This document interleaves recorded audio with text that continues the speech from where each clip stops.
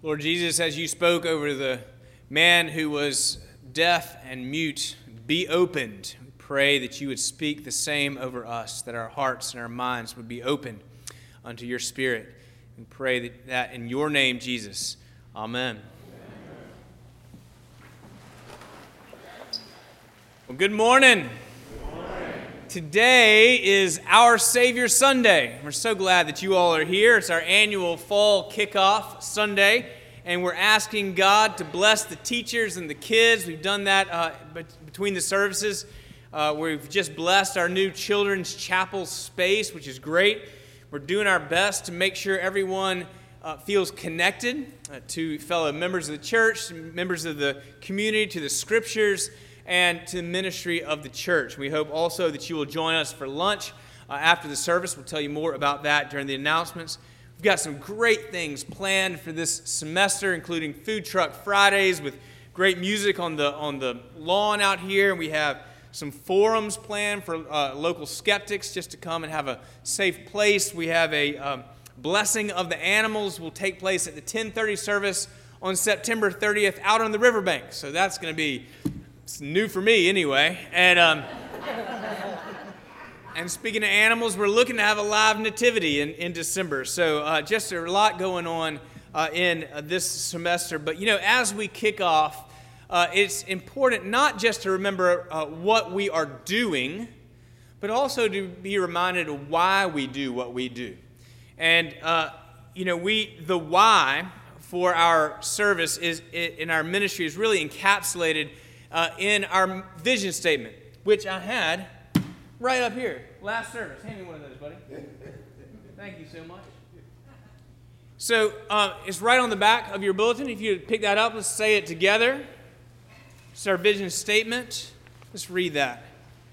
Church of our Savior exists to help people wherever they are on their spiritual journey to live into a personal and intimate relationship with Jesus Christ. We want to be a lighthouse of grace, of eternal hope, right here in our community. We want to see a growing number of people in the South Jacksonville area to come to know Christ and to enjoy that relationship that promises eternal life. We want to serve people right in our community and witness to the love of Christ. In short, we want to help people wherever they are in their spiritual journey to live into a personal and intimate relationship with Jesus. Now the question then is, well, how do we do that? Well, we've got this wheel right here. We kind of start with worship, broken people praise, and when we have that sort of that praise, we want to get to know the people around us, so we fellowship and grateful people gather, and we study God's Word together, and then we serve those in the community and in the church and then out of the church. Christian people go, and it all centers around God's provision of His Spirit, of the people that we have, of finances. All that centers around what God provides for us. So that's how we do it. And we've had a couple of series in the past couple of years about our vision, kind of going line by line, phrase by phrase. But this year I want to take it a little bit differently. And what I want to do is I want to spend 3 weeks with the regularly scheduled lectionary passages from the Epistle of James, which Doc just read for us today.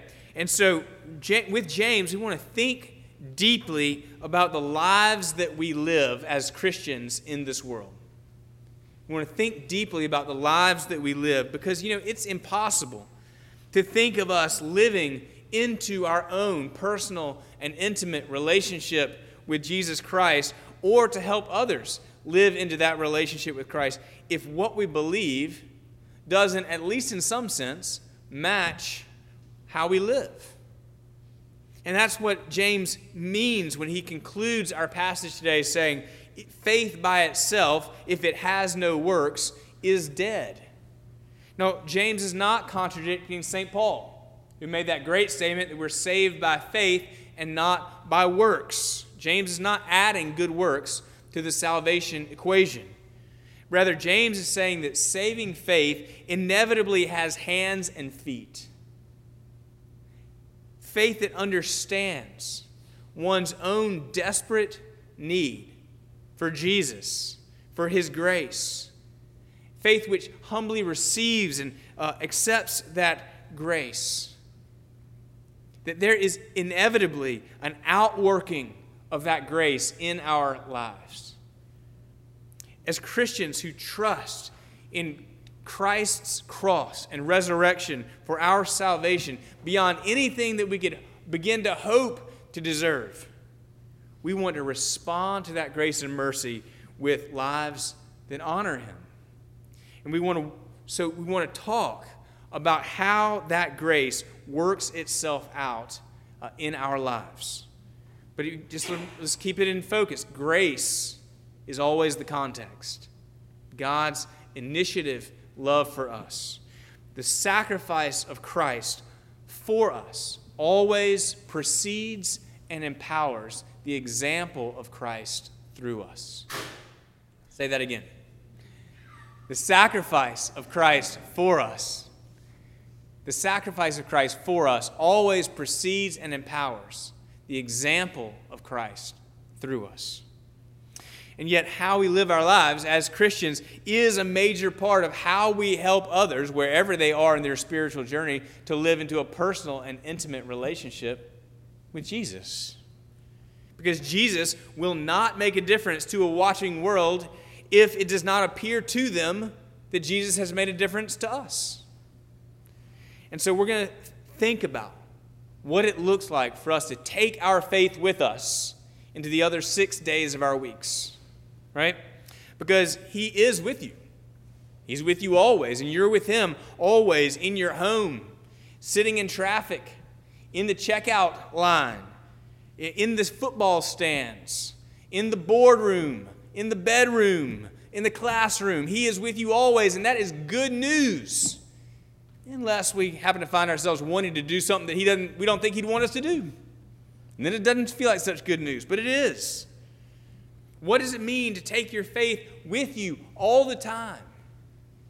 So this week we're going to talk about taking it with you into your relationships. And next week we'll talk about taking it with you in your speech. And then finally we'll end up in a couple of weeks talking about taking your faith with you in your work and your family. So this week, what does it mean to take it with you into your relationships? Because, relationships, they're complicated, right? I mean, the highest highs that you have ever had almost surely involve people. But the lowest lows that you've ever had almost surely involve people. And for some of you, they were the same people. I mean, relationships are why I love my job, but relationships are also the hardest part of my job. And it's probably the same for you. I mean, think about families. Nobody ever says, I want to get married or I want to have a child so that I can experience some real emotional, relational trauma. That. But it happens. Happens all the time. I mean, maybe not all the time, but a lot of the time.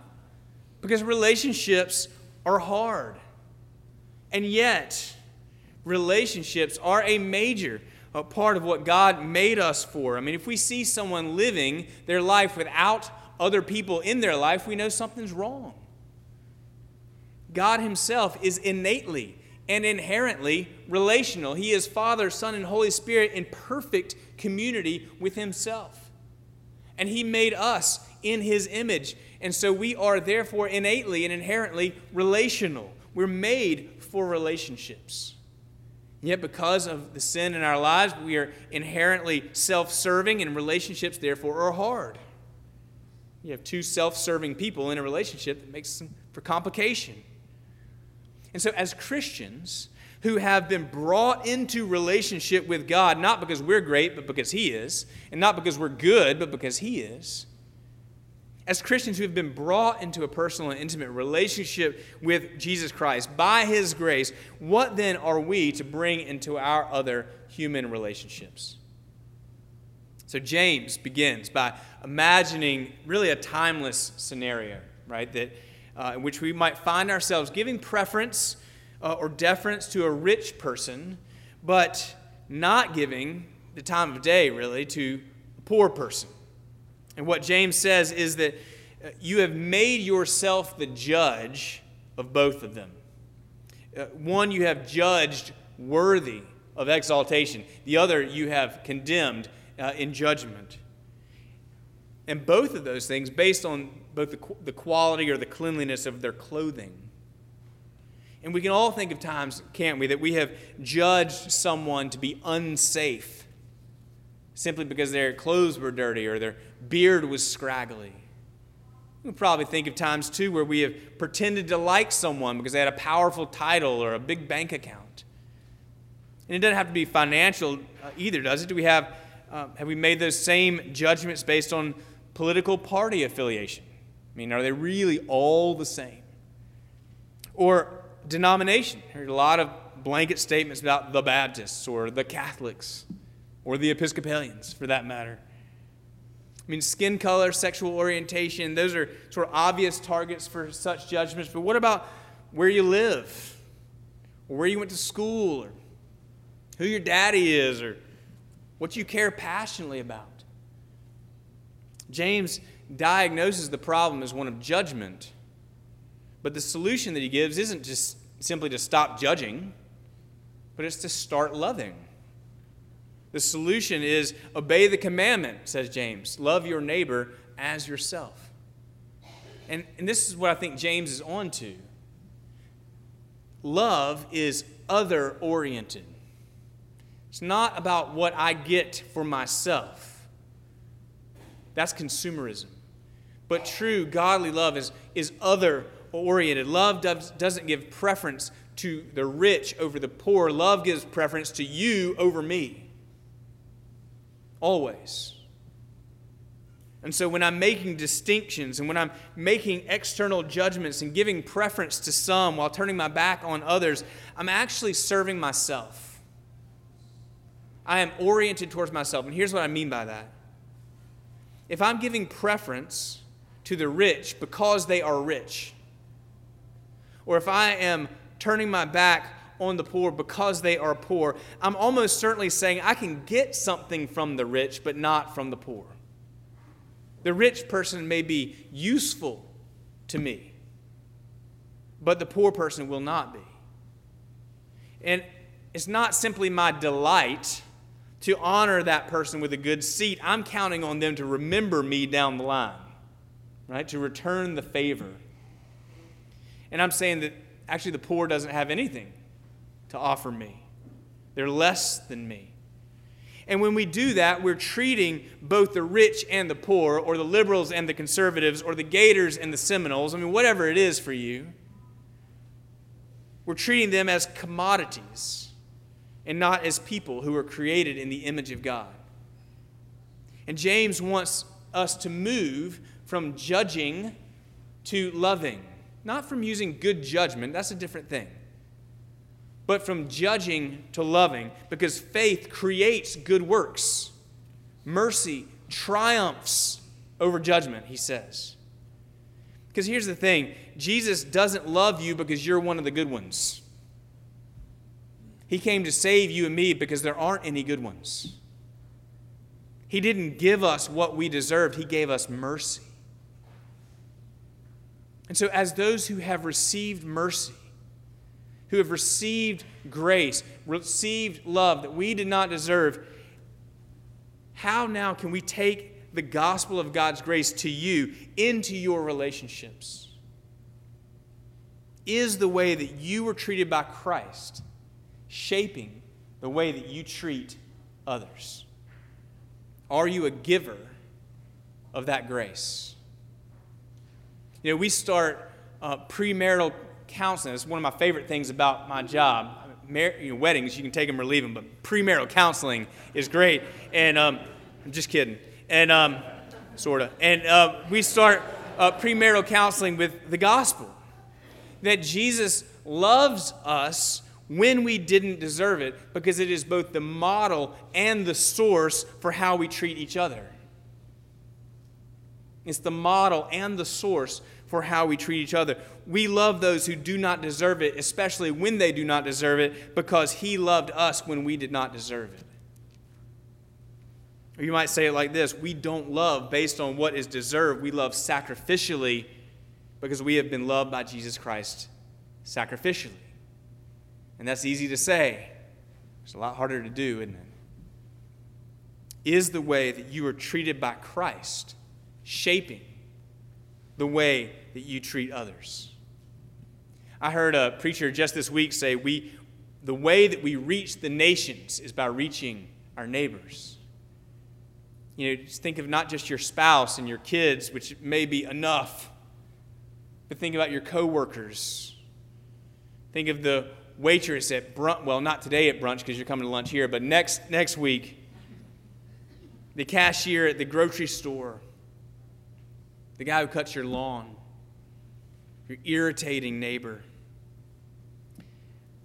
Is the way that we have been treated by Christ shaping the way that we treat other people? Let me just finish with a story. I think I've told the story one time at a Riverbank service. Before I went to seminary, I worked for the YMCA in Raleigh, North Carolina. It was in downtown Raleigh. It was the YMCA that Barney Fife talked about when he said, I'm going down to Raleigh and staying at the YMCA. That's where I worked. And when I was there, they don't have it anymore, but when I worked there, they still had a dormitory. And it was all kinds of crazy. I mean, there was always something to talk about the residents. And there was especially this one guy that I remember, and his name was Maurice.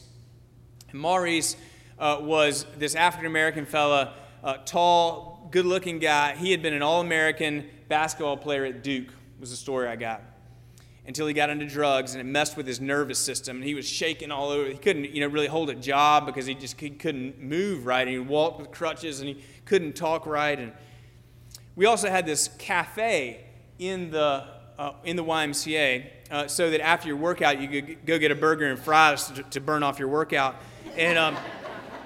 And so there were these young, upwardly mobile guys. They had finished their basketball game, and they went to the cafe, and they ordered their burger or sandwich or whatever. And the guy grabbed his wallet and didn't have his wallet. And he asked for his friends. His friends didn't have any extra money. And he hears this. He was like, what am I going to do? And he hears this voice behind him saying, here you go, buddy. He turns around, and there's Maurice with dollars in his hand, offering to buy his lunch. And he didn't really know what to do, and he just said, no, that's all right, man. You keep that money. I'll figure something else out. Because it really felt to him like if anything, he was the one who ought to be given the money. He felt like Maurice needed that worse than he did. And Maurice said, I have to, buddy. I'm a Christian. And that young man was left with a choice in that moment, wasn't he? Was he going to be the winner? Or was he going to be someone who needed help? Was he going to be proud of himself, or was he going to humble himself to receive that charity from an unexpected place? Well, he took the money, and he thanked Maurice. And then he talked to his friends later about how his life really had been changed by that simple exchange. Because in that moment, this well-educated, well-resourced, young, upwardly mobile young man became poor and blessed. What he had trusted in for his security and his identity was exposed in an instant, and for that brief moment he was left with only his own need, and he received charity from an unexpected place. Just like you and I have received grace from a dying and crucified Savior. Most unexpected. In that moment, Maurice was taking his faith with him. And in fact, so was the young man after a moment of hesitation. So is the way that you have been treated by Christ shaping the way that you treat others? Whether they're strangers like Maurice and this young man, or whether they're your neighbors, or your family, or your co-workers, or your garbage man. Is the way that you are treated by Christ shaping the way that you treat others? Because actually, we exist to help people wherever they are in their spiritual journey, to live into a personal and intimate relationship with Jesus Christ. Amen.